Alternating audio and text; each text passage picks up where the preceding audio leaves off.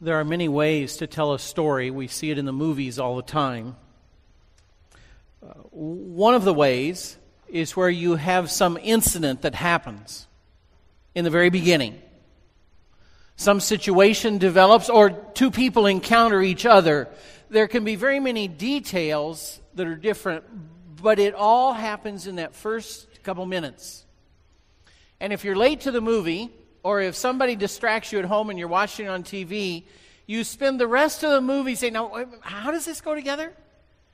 But if you see that first couple minutes, then it all makes sense. And you don't want to miss it. In many ways, God's story is exactly that kind of story. Today we begin with what I call God's dream home. It's life as He wanted it, as He built it, as He intended it. And there's some things that happen in just the first little bit of God's story that explain, in a sense, everything after. And if you miss these first few events, you can spend the rest of the story scratching your head, saying, well, wait a minute, how does this, and why? So we want to talk about that today. In a sense, there are two key events that happen in this first chapter of the story, the first 11 chapters of Genesis.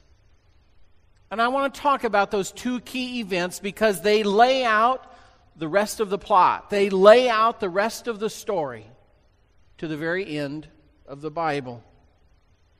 The first thing that we read about is creation. We just heard that and saw it on the screen.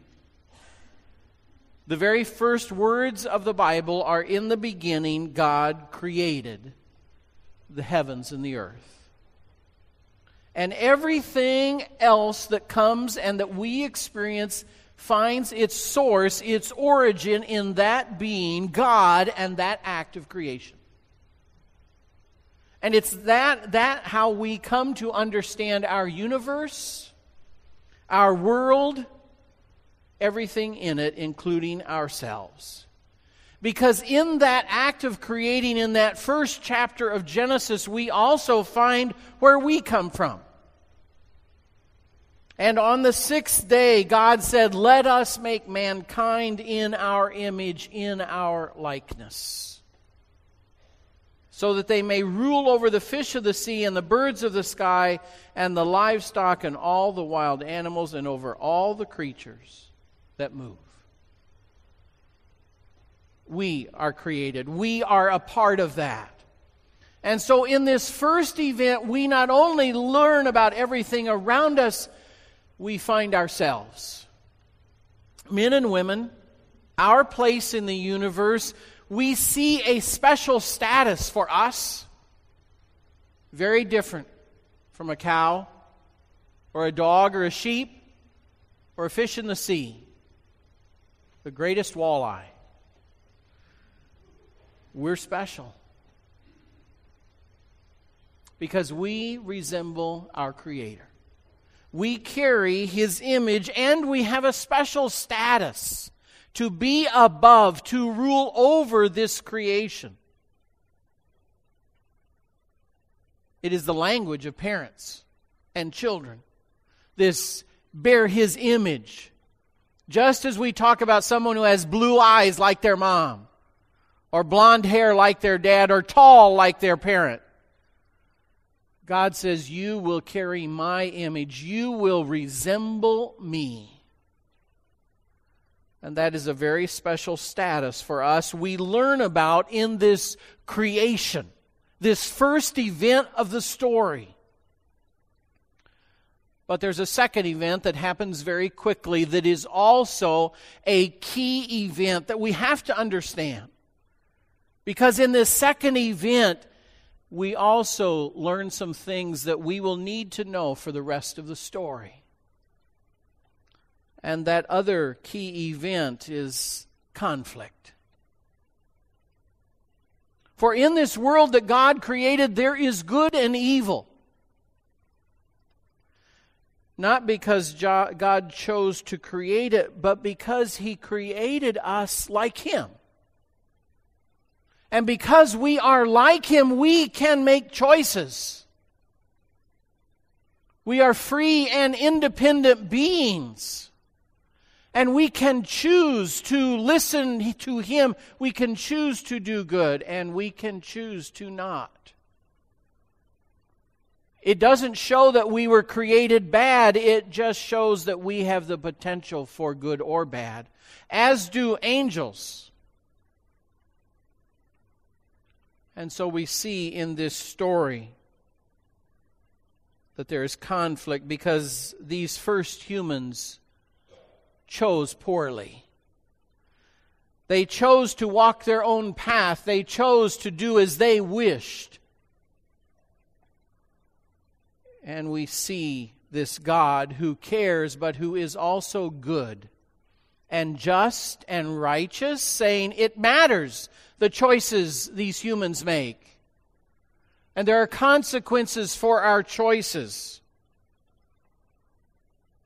And this conflict begins to unwrap and unfold, and God's dream home is no longer a dream home. The roof leaks. The walls are cracked. The foundation is not solid because of this conflict and these choices.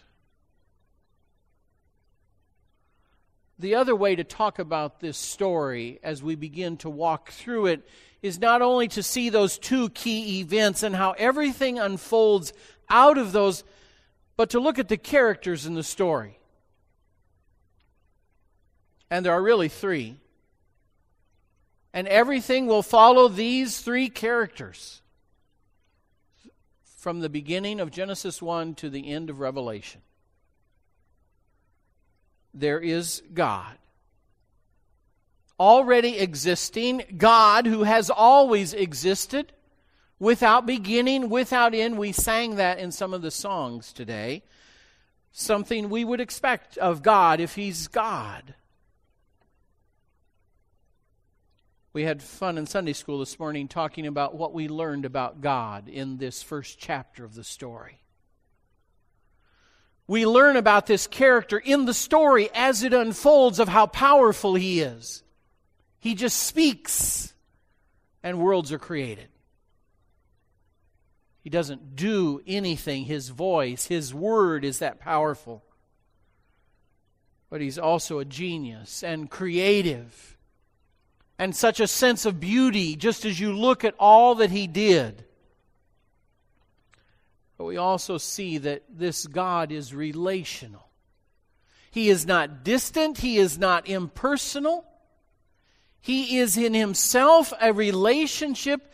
And as you read the story, the first beginning, you start seeing this we. But there's God, one God, we. Now we understand He exists as three, Father, Son, and Spirit. But in the beginning, we scratch our head a little bit. Who is this God? But what I want you to notice, this God who is one and yet we, who exists as a relationship, is a personal, relational God. And so He creates others like Him for relationship. And that teaches us so much about this God, and we need to understand that for what He is going to do. And what He will do will not make sense if we don't understand this inner quality of God, that He is about relationship. He is a personal being. He is not some impersonal designer power. He is not the force. He is Jehovah God, who is Heavenly Father. That's who we learn about as the story begins. And He is loving and generous in all that He gives us, all that He places us over, all that He gives us to enjoy and draw benefit from. This is God. And we also learn He is good. There's nothing bad in Him. He is this good God who creates good things and creates a perfect world that He gives to us. And yet He is a God of fairness and justice, which is part of being good. So if there is wrong, there is consequences. There are consequences. If poor choices are made, we face the reality of those poor choices. It is no different. And I'm always amazed at people who think, well, how can God do that? It's the same concept God uses for the universe. There are consequences, and we describe them in the universe as the laws of physics. If A, then B. If this happens, there is an equal and opposite reaction. And physicists tell us it has to be that way or the universe doesn't work. Gravity stops for a second and it's over. We need it to work.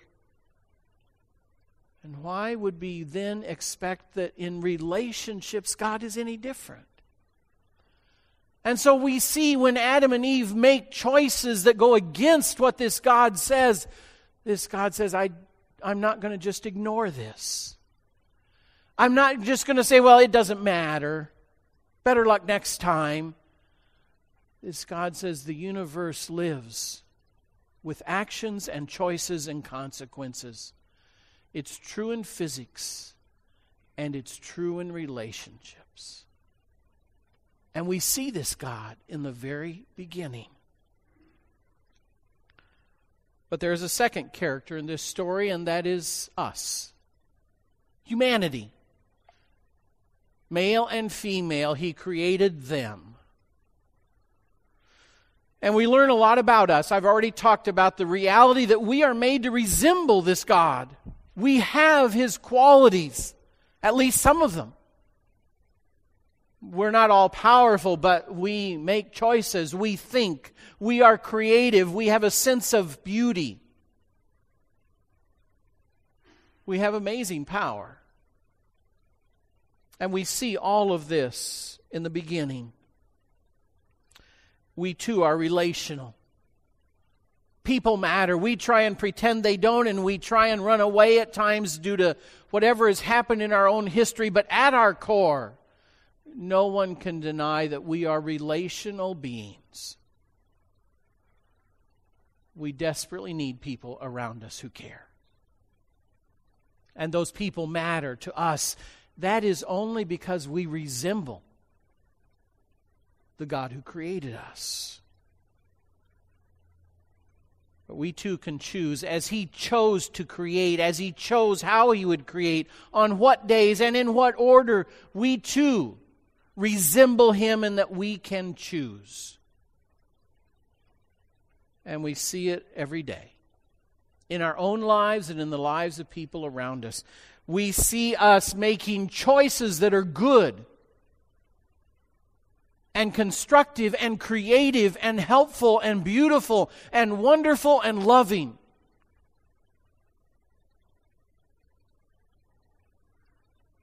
I always say the best thing about people is people, and the worst thing about people is people. It's the same with the church. I love the church for the people. I struggle with the church because of the people. But that's our reality, isn't it? Sometimes you just shake your head at how wonderful people can be. The sacrifice, the beauty they create, their abilities, the things they figure out. We just stand in awe of people. And then we go home and we watch the news. Or we see the person next to us, or we watch our own choices and the consequences. And we wonder, how in the world can people be that bad? The harm they do to each other, the hatefulness, the self-destructive choices they make, we make. And we see the reality of how we, this character in the story, has the potential for such good and such evil. We can even lie to ourselves and think we're God. And say that God doesn't exist, though we have no power to create one molecule let alone a universe. But we still say, oh, there is no God. And we think we are in control, although there is so little we can actually control. But we lie to ourselves about that. And that is exploited by the third character in the story. And that third character is evil. Satan. The serpent. Lucifer.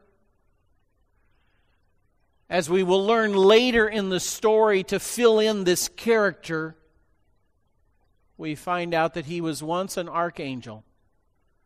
And because he, too, had a choice, and he, too, was told how beautiful and awesome and wonderful he was repeatedly, he came to believe that and made the choice to say, I, Lucifer, would make a better God than God. And we learn that there was a rebellion in heaven. There was war in heaven, we're told in Revelation. And so we have evil. Not created by this God who says, I need evil, but created by those he created who are free to choose. And made poor choices just like we talked about humans are capable of doing. And so now there is also evil in this story. And he is seeking to destroy everything to do with God, everything that is good, because he has walked on that other side. As Star Wars calls it, the dark side. But this evil is very real, and it is not a fiction story. And we see his damage at the very beginning of the story, as he entices Adam and Eve to make choices that are self-destructive. And so we begin the story with the plot that is laid out for us. I would like to suggest for you today 5 elements of this plot because I want you to watch for them. You see, part of the purpose in doing this study this way is for us to step back and look at the Bible at, we call it the 5,000-foot level. Most often in sermons, in Bible study, in small groups, in classes, we look at portions of Scripture, sometimes a chapter, sometimes a paragraph, sometimes one verse. And that's appropriate and good study. But not often enough have we stepped back, because it's such a big story. Have we stepped back to say, how does Genesis and Revelation fit together? And everything in between. And to do that in a manageable time. And that's what the story gives us a chance to do. And so what I'm trying to do on this first Sunday is to lay out how it started, those 2 key events, and the 3 characters that are going to be seen throughout the story. And we're going to learn more and more about these characters as you do in any story as it develops. But I also want to give you 5 elements of this plot because the whole story will be woven around these 5 elements. And I want you to watch for them because they are themes that will keep coming back again and again, and they are what links this whole book into one story. This story about God and us and evil. One of the themes is God and His perfection. This incredible creation. All of this good that He is and He passes on to His creation. What we can be, what this world can be. That good which is there. And that is constantly coming from Him. But there is also what we see in the very beginning by chapter 3, this rebellion. There is this choice that we make. Satan has made it. Adam and Eve made it. The truth be told, every one of us makes choices like this. where we choose that which is not true and good, that which is not right, that which is not God's way. Trying to be God ourselves, to deny God. This rebellion. And if you notice, if you've read the story for this week, chapter 1, in only 11 chapters of Genesis, we see this theme of rebellion 4 times in 11 chapters. We see it in Adam and Eve as they choose to disobey God and eat the fruit. And we all think of it as an apple. It just says the fruit. We see it in Cain and Abel, and pride and jealousy that drives a brother to kill a brother. We see it in the entire world that becomes so corrupt, doing their own thing, that God sends a flood with Noah and almost says, start over. And we see it in the Tower of Babel, where humanity working together says, we can be God. This theme will come again and again. And the interesting thing, because we are a part of this humanity, it is a theme we can see in our own lives. As we write our stories, this theme of rebellion, independence, doing it my way. And because of this goodness of God and yet this rebellion, we come to the third theme, and that is separation. The reality that there are consequences to our choices. Just as we see in the laws of physics, just as we see in any relationship. The reality is my wife and I are married for as long as we are because of what we do. And if I choose to start treating her poorly, wrongly, there's somewhere a limit. Now, 40 years hopefully will have earned me a few weeks of grace. But at some point, there's a limit in any relationship. And God says, I won't ignore your choices either. And there's separation. Denying God. And so we now live in this broken world that is no longer a dream home as God intended it to be. Where there is pain and suffering, where there are weeds and destructive forces and other people making choices that harm us, because there is separation and the world is broken. But it is not done, because that brings us to the fourth theme, and that is redemption. God does not do over. He creates an ark and He saves Noah and his family. He works to come and seek His children even though they have chosen to walk away from Him. And we see in the prophecy that He speaks to the serpent that there will be one man who will crush evil. And we as Christians know what's coming.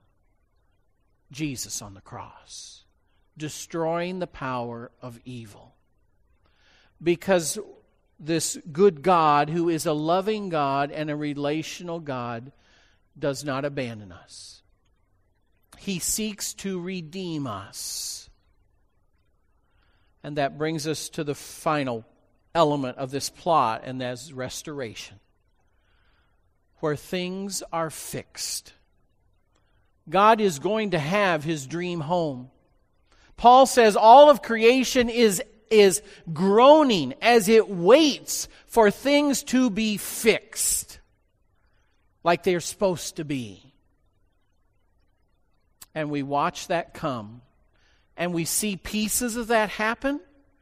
And throughout this story, we will see this theme of restoration as we watch these other themes. But as we've said from the beginning, what about your story? My story, our story? Because we are part of God's story. You're in the script. You are a character in the greatest story ever told. Please understand that. You are important. You are a human created in God's image, created to rule over this world, given a dominion, a status, and a relationship, because you resemble your heavenly Father and He seeks you for restoration. Even when we deny Him, even when we walk away. And so the question becomes, as we read this story, where do we see ourselves? How are our choices being made, good or bad? How are we writing our story? We're going to see a lot of humans in this story, and part of the purpose of that is so that we can learn about our story, as we will see Abraham's story and David's story and Mary's story and Rahab's story and all kinds of stories of other humans, characters in this story. That's not just history. It's to help us figure out our stories. And what can we learn from them and their choices and their decisions to help us write a better story? You see, this story isn't just a theoretical or a theological study about this God. His story is all about our stories. And because we are a part of His story, a character in His movie, His story and our stories are inextricably woven together. And so as we watch this plot unfold, it is also our story that is unfolding. We will see how others have responded to God. The question for each of us is, how will we choose to respond to this seeking, loving, relational, powerful, creative God as He seeks each one of us? Let's pray.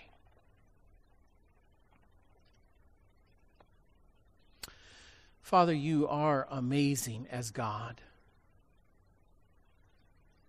And yet You need to be. I just look at one picture from the Hubble telescope and I realize that all of that, to be created, would take an amazing God.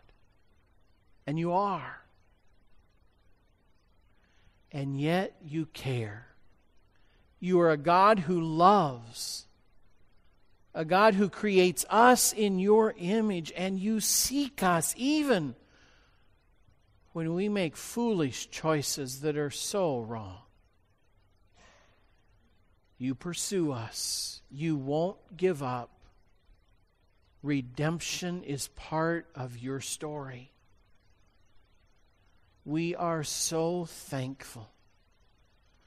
God, I pray You can use this story, these weeks, to not just be another study,